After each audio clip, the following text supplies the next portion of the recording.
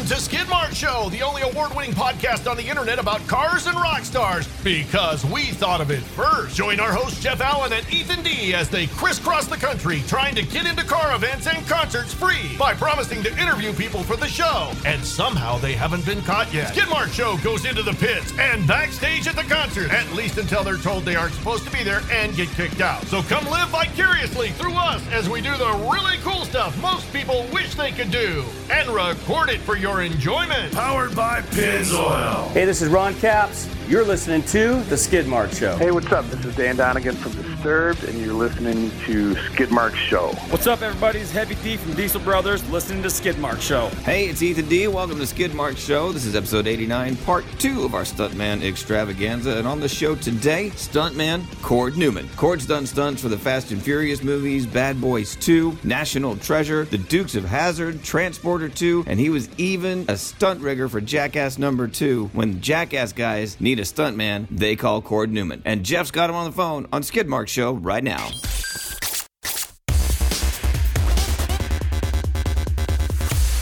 Hey guys, as I promised you, this is a double shot of Skidmarks Show Stuntman Edition, all in honor of Hooper, the late Burt Reynolds, who did one of the most fantastic movies that show the inside world of stunts. And then, being a product of the 80s, as I am, growing up with a show like The Fall Guy, the unknown stuntman that made Redford such a star. Well, nowadays, you would have to say that's true about Brad Pitt and some of those other great actors that you see out there. So our next guest is Cord Newman, and we're going to break down some stunts with you right now as we dial him up.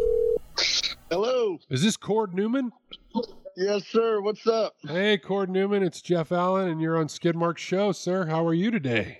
Awesome, brother. I'm doing great. How are you? Good. Just living the dream. You know how that goes.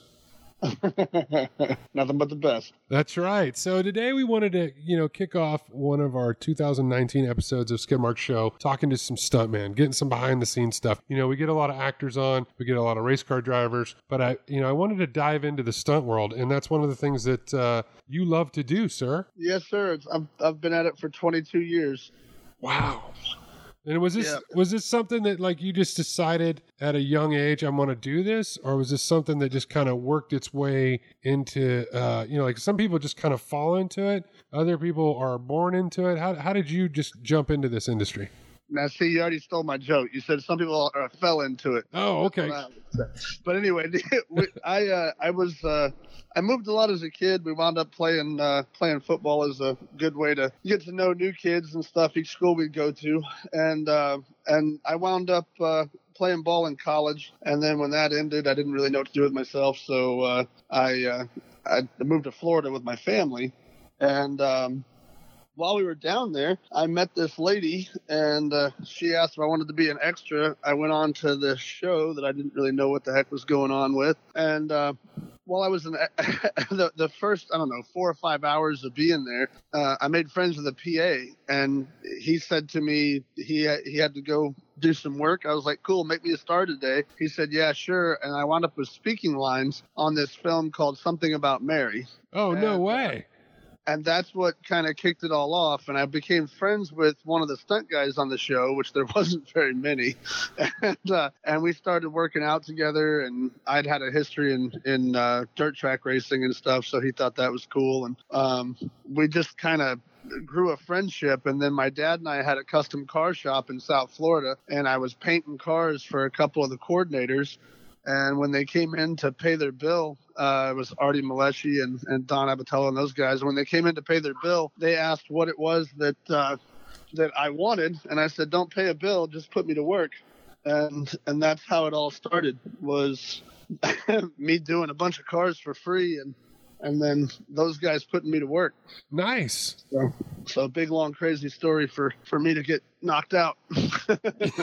Well, is that mainly what you like to focus on, is the fight scenes, or is there the driving stuff? What's your niche? Well, I kind of have bounced all over it, man. I've been a stuntman for so long, and the nice thing about this business is you get the opportunity to grow as much as you're willing to. And I've got a number of records. My first world record was the fastest couch. I built a thing with my dad and did a TV show called Call to Greatness on MTV, and we did 93 miles an hour in a living room at El Toro Air Base in California. Wow! And, in a couch. Yeah, it was a couch. It was it was pretty damn weird. But I basically had a Barca lounger mounted over the rear axle of this pickup truck, and we drove that to 93 miles an hour. And the previous record was 87, I think. And so that was kind of neat. And then that sort of started us on a little ride, because a bunch of us were doing that TV show Call to Greatness. And my buddy Jeff Galpin and my other buddy Andy Dixon, which Andy just passed away this last year. Sorry to hear that. Yeah, thanks. But we wound up doing that show for a couple of years and did a ton of stuff. We had the farthest jump in a hearse. I think it was 225 feet. We jumped a hearse. We did a 400-meter tunnel of fire on a four-wheeler. We did all kinds of crazy madness. But I've been a rigger. I have all my certs for that, so I've kind of done it all, brother. I've got a little over 1,000 fire burns. I have 378 car crashes. I work with one of the teams that trains the U.S. military on driving. Oh, nice. And so yeah, I kind of got to do it all. It's been really phenomenal. Is there any chance you're going to go back and try to beat your record with the 93 mile an hour couch? Actually, most retarded record in history. Hey, but you have it, and that's what's important, is to find that niche. I'm finding it's not just about having a world record. You know what? I'm serious. It's funny you say that, because we were talking about this the other day, and I'm like, maybe I should go out and get a world record. And they're like, well, what are you going to do it in? I don't know, but there's got to be something that somebody hasn't done yet that I can accomplish. Absolutely. I have a friend of mine. He's called World Record Ron, and that he just picks out the most absurd crap that he could possibly do. He's got the most watermelons karate chopped in under a minute. Oh, nice. I mean, it's the most ridiculous stuff, but it's awesome because the dude's just acquiring this stack of world records, so it's pretty damn neat. But I did that. I found out here, I don't know, maybe a month and a half ago that somebody had beat it at 106 miles an hour. So we've actually been sort of lightly, jokingly, probably going to do it, talked about going out and doing it again, because I know I could build it better and faster now. We did that in 2005, so I've got a little more experience now. Well, you know what, Cord? I'm going to look you up if I ever need a fast couch. I tell you that. Yeah. Well, that's what I'm here for, that way just help America get a little fatter. That's Never right. have to leave the couch. That's right. Now, everything you worked on, I was looking through your credits here, and you did Too Fast, Too Furious. You were a stunt driver on that, and then you did Bad Boys 2, and then Transporter 2. What's the one thing that you've worked on that you were just like, wow, this is epic. This is really something that it just was over the top for you? Well, that's an interesting question, brother, because I got into producing a few years ago. About 15 years ago. And I've really had a lot of stuff that we've worked on. And I wound up doing a show last year that if it's able to come to fruition, we still have a little bit of a road to go, but if it's able to, we're going to help have an impact on all the stunt players around the world, because it's going to be a show explaining what we do, how we do it, why we do it, and then what we do that differentiates us between daredevils and stuntmen. And a lot of people over the 20 plus years I've been in the business, a lot of people love talking to us about stuff, and they always make the jokes, oh, you guys you're daredevils, or you're this or you're that. And the reality is, a good solid stuntman is not a daredevil. And this isn't the first time I heard this, so this is good. Yeah, keep going. And the guy that started me in the business, who I kind of looked at as a grandfather, and I love him with all my heart.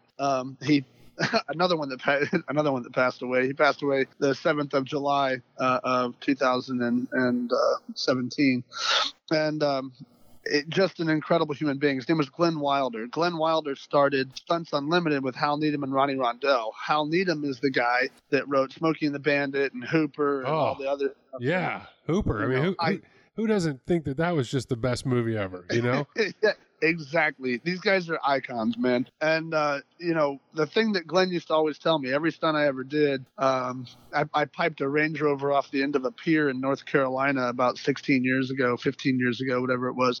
And I did 70 miles an hour. It was a 16-foot tall pipe with a 2-foot kicker, and then it was nearly 30 feet long. It was a massive, massive ramp, and it was built into the deck of the pier that I was on. And I went 217 feet out into the water, and then I sank about 22, 23 feet down before I hit the bottom. And I would have been killed in that one 100% if it hadn't been for Glenn explaining to me all the things that had gone wrong on a show that he had done in Hawaii, where another stuntman had literally been decapitated because of the way the windshield was configured in the car and the Lexan glass that they had used. He gave me a whole bunch of pointers, and every big stunt I ever did, Glenn was always there to tell me the best way to do it and to make things work better for me.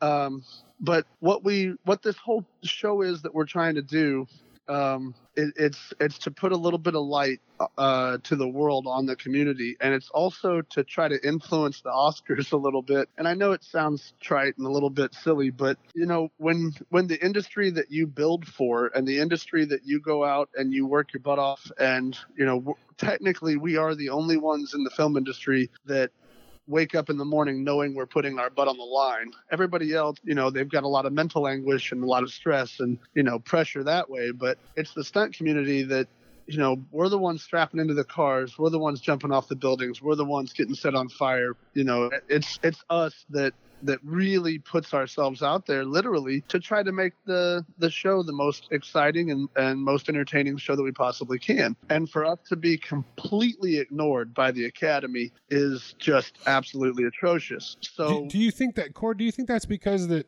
for years and years and years, the stuntman was the unsung hero, but was not ever supposed to be seen? Yeah.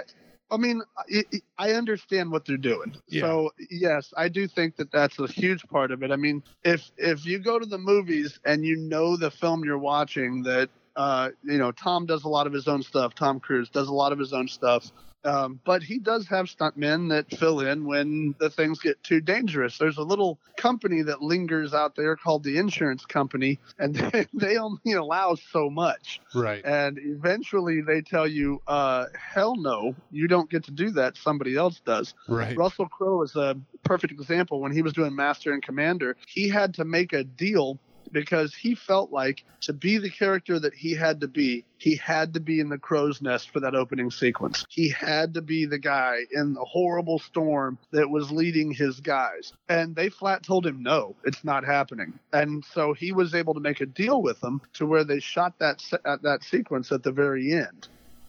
And by shooting that at the end, he made a little concession with the insurance company, and they agreed. So they did it. Well, that's some of the stuff that is okay to do, but it's also a large portion of the reason why the Academy doesn't want us to be exemplified in any way and doesn't want us to be put out in any kind of spotlight. Because if you go to a movie and your big action icon hero, whether it be Schwarzenegger or Stallone or whoever, that he's just the talking head. No matter how much he does, there is a point where he has to sit down. They don't want to have to explain to John Q. Public that, it's an insurance thing. It's a thing that if the actor gets hurt, then they have to put the show on hiatus until the actor heals up. Like when Tom jumped off the roof a year and a half ago and broke his damn ankle, and they had to put the show on hiatus for 3 months. That's putting I have kind of a weird I don't really like that the actors do that, and it's not because I'm a stunt guy, but it's because they put everybody else in a bad position, because you've got the grip and the lighting, and you've got all these guys and gals that are busting butt, and next thing you know, these guys are sitting there without a job, and they're waiting for everybody to get better, and they can't really take another job because that'll interfere with this job, and insurance pays you to a point, but not everybody, and it's just not fair. And it's all for stroking egos and for making the person who they need to be. When the reality is, if we were just honest with the public would think it's cool. But when you do stuff like that, now you're taking the allure or the tough guy image away from the hero, and they feel like it's going to hurt them. Personally, I think if anything, it's going to open up the world, and they're going to be like, okay, so there's another set of people that are pretty badass, and maybe we should do something to say that these guys are worth it. I mean, don't put a whole section into the academy. Just give the coordinators something. The other thing I find really exciting about the industry I'm in and being able to travel, and I'm sorry if I kind of run this off another direction. No, this is good. We're going a different direction. It's all good with me. If it's something that I'm massively passionate about is charity work. I lived in Dubai for 5 years. My ex-wife was born and raised there. She was a British girl I met in Thailand on a film, and she lived in LA with me for 4 years, got homesick, and decided to move back to Dubai. So I decided, heck with it, I'm going to go too. So I took off and went to Dubai, and I wound up making great friends there, and definitely being exposed to the culture in a very cool and very unique way. And one of the things that happened is I became business partners with a bank called Global Investment Bank, and I'm an advisor on the board there. And we created a fund called the International Film Fund, and then that morphed into, which was a $200 million fund, and then that morphed into what we're doing now, which is Elysium, and it's a blockchain currency that is a trading platform for the film industry. And we did our soft launch last week. And our partners in Germany, Hendrik and them, are some of the best production companies in the world. And they really are just amazing human beings. But the caveat in everything we do is you have to donate 25% minimum of anything you make to what we call impact. So if it's, helping to clean up the ocean, or if it's a charity system where you've got, an orphanage or whatever, you have to donate at least 25% of whatever you do to impact. And then us inside the company with the bank, we do it at 50%. And we've got 3 schools in Jordan that we opened a year and a half ago, that we have 150 kids in each school and 20 families in each of those schools. So we got 450 kids and 60 families there. And then I've got a friend of mine that has a company that we had talked about when I got back from India in 2007. And he started an orphanage there called Sunil's Home, and we work with them quite a lot, and they've got 90 children there. And that's what we're, and then now I've been working with the guys in South Africa on a water project to take into the townships, because the children there are dying between 30 and 60 a day. Wow. Because of diphtheria and other issues, not to mention AIDS and HIV being a huge one. So when I found out about that, my partner, Stephen Mashauer, and another one, which is Peter Newman, we all got on board with that and tried to help as much as we could. So we've got a few initiatives running those ways. And then I was in Atlanta this last week looking at a 1,000-acre property that we can put up schools for the film industry, but I want it to be schools that help children that are in trouble. So if we can do stuff where we've got, an equestrian area, and we've got an area that teaches stunts, and an area that teaches effects, an area that teaches camera, and then we actually have a proper film studio on the lot where we are producing Hollywood A-list films. And then as those people come into the studio, they're required to spend at least one day for every month that they're there. I hope they do more, but we're going to require that they do one day for every month that we're there. So that they have to come work with the kids. So if you've got somebody like Tom Cruise or Will Smith or whoever that's on a show there, then they'll need to spend a day with the children. And they can pick any one of the groups or all the groups or whatever. And then they can do things to help motivate kids. And it's amazing when people like that get around children, especially children that have been in trouble or have whatever issues they've got. It's amazing the impact that even a few minutes talking to somebody like that can do for those kids. So that's that's where my whole heart goes. So I love my stunt industry, and I love my people in my stunt industry, and the actors and all the crap you hear, like when Charlie went crazy about all this stuff. But if you know the story, you understand. He's basically just throwing a big finger in the air going, you want to call me out? The hell with it. You call me out. This is what I got. Well, let me tell you something. It worked out well for him because anger management, it did great. And Eddie Braun, one of the things that's cool about Charlie is he's not just, I'm not saying Charlie doesn't do it for himself, but he also takes his friends along with the ride, so. Absolutely. Eddie was made a executive producer, I believe, on anger management and or just a producer. I don't remember what the exact title was, but he was given a healthy check, Yes.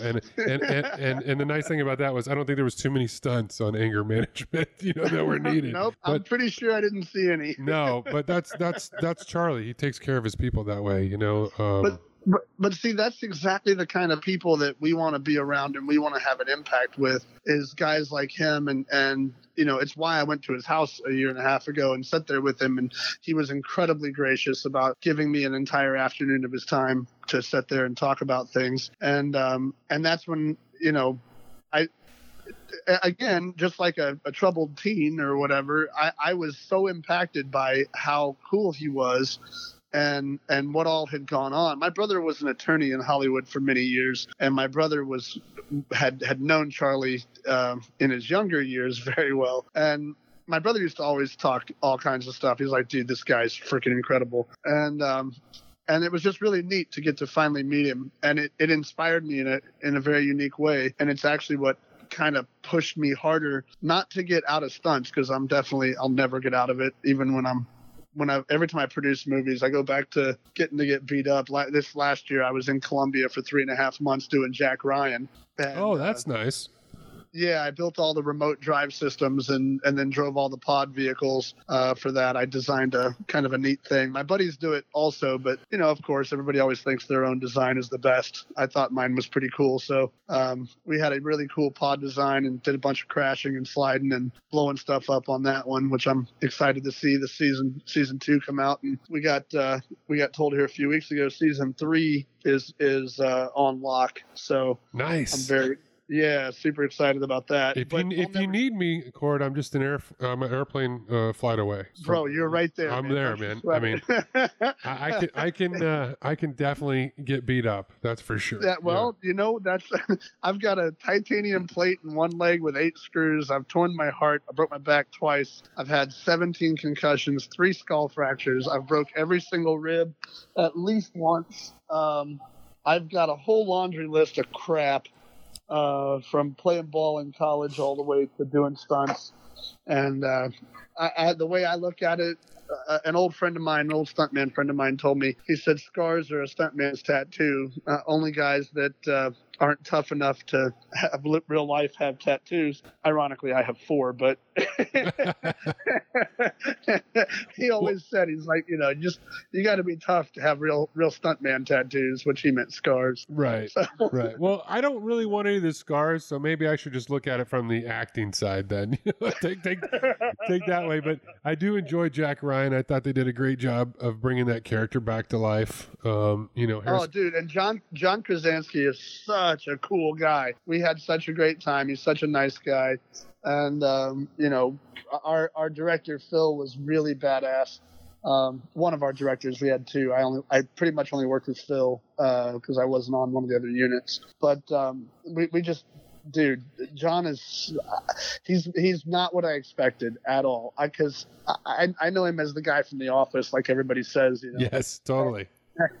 And all of a sudden, I'm on set with him, and the guy is just totally cool, and he's talking trash like the rest of us. And he had to ride in the truck while I was driving the pod, and so he had to be the driver of the truck, which the steering, the brakes, the throttle, none of that crap's hooked up, so he's having to BS his way through it. And he was super cool about the whole thing every time, and it was just an absolute riot. And Colombia is beautiful. All the crap, dude, you hear about traveling. I really think our news media just does that so it scares people to not travel and to not educate themselves that everybody else isn't the bad guy. Well, you say that, but it's funny because a few years ago when our show was out, the Car Chasers, we got a call from History Channel because we air over there on the History Channel. And awesome. They wanted us to go to Medellin, Colombia to judge a concourse. And I said, absolutely not.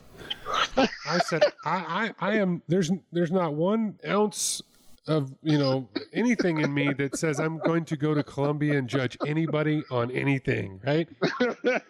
But I said I would be glad to go there, meet the fans, do whatever, because that's pretty cool. And it was a trip of a lifetime. It was something that was never on my bucket list. It was never something I thought was going to be one of my first passport stamps was to Medellin, Colombia. But unbelievable people, unbelievable car culture there. Oh, yeah. We would show up to these hidden places that, just all I could think of was, the days of watching Miami Vice, and all this stuff. But we would go to these really killer bungalows and these mansions that were hidden and all these big car collections. And most of these people, I didn't speak their language. They didn't speak mine, but we could talk car. And it was one of those memories I'll never forget. I mean, they did pick us up in an armored car. I thought that was nice of them. And then, because of Hollywood and all the movies we've seen, the motorcycle deals is a little scary. You always see those motorcycle hitmen, right? And I got to tell you, every stoplight I was looking over at the motorcycles on both sides of me, and I was like, "Ooh, this is really this could be really an issue." And this was luckily past the point where they outlawed secondary rider. You couldn't have a rider, somebody riding behind you. It was just single riders only. So hey, when you were there, did they have their license plate number on their helmet? I don't remember. I was too nervous to look at them too long. Well, see, nowadays it's a law that you have to have the matching plate number of whatever bike you're riding on the helmet, and it's so that if you are in traffic and you're one of those motorcycle hitmen and you do something dumb, then they've got you. Whoa! Because your helmet's, they're going to see the tag on your helmet. So even if you jump off and jump on another bike or whatever you do, you can't escape. Yeah, but that's cool that's cool with the Jack Ryan deal because that is beautiful country. Oh, dude, it was incredible. We rented BMW 1200s and took them all over the place. My buddy Amos and I brought Amos down to help me fabricate and drive and stuff. And all the car crashes I've done, I've only been really hurt twice, and both of those were ones I didn't build the cage in. So now I'm kind of ridiculous about I have a major hand in. If not, I'm the one building the cage for whatever I crash or whatever I'm driving. And so Amos is somebody that I've been working with for years, and he came down with me. On the topic of our own car shows, I got somebody crazy enough to believe in an idea I had last year, and he financed for a few $100,000. He financed an idea that for a film and the beginning of a television show called Outsider, and who knows what the hell we're going to name it down the road, but it's a whole show that's kind of loosely based on my life. And we took a brand new 2018 Shelby GT350 and drove it from Florida to California, zigzagging all the way across the country on all these crazy adventures. And I wound up blowing the transmission up at 2,100 miles on the car. Uh-oh. And dude, oh my gosh, Ford stepped in like this massive way. They were unbelievable. They pulled a Shelby off the assembly line, took the transmission out, put it on a plane with a shipping company that I won't name. But they sent it down to us, and the shipping company failed epically, but then we wound up having Ford step in again, and they had one of their guys in Memphis where the plane was apparently not able to fly from, and he drove it 6 hours to Joplin, Missouri, to the Frank Fletcher Ford that we were at, and the people just put everything together, and they got the car back on the road in 3 days, when I was originally told that Mustang would be 4 months waiting for a transmission. Whoa. Yeah, and then we were able to, again, because of Amos Carver, what freaking amazing human being, because of Amos, he got Tombstone and the Arizona Marshals to shut down Allen Street where the OK Corral is at, and we were able to do a high-speed car chase first one ever filmed on Allen Street in Tombstone with my car and the Arizona Marshals. There you go. Cord, another world record. There you go. Yeah, another dumb ass world record. If you're going to have absurd records, I mean, maybe we should just make that a point. We should just start a show where we break records that are just ridiculous, like the most spoons washed. Right. Like, I like this. Now I could do that. There's something I could do. I say we do it, man. I'll just hand them to you. You wash them, and then we'll get like a pretty girl to dry them, and that makes it all just work out perfect. And yeah, perfect. That'll be ridiculous. I think that's it. We'll come up with great show idea on how we can just break world records every episode. Absurd, obscure. Yes, obscure. Yeah, the more obscure, the more absurd, the better, right? I'm in 100%, bro. All right. I've probably got a guy that'll finance it. There you go. There you go. Well, you heard it first, guys. Skidmarks Show. You heard about it right here. Cord Newman, Jeff Allen Productions going to team up. We're going to do the most outrageous, absurd world record show. And I think that'd be a hit right out of the box. Dude, I think it's definitely going to get attention for a while. That's true. That's true. Well, hey, Cord, thank you so much for being on Skidmarks Show. I know the listeners and fans really enjoy sitting there, getting a look behind the scenes of what it takes to be a stuntman in this industry. Thank you so much. Thanks so much, brother. Bye.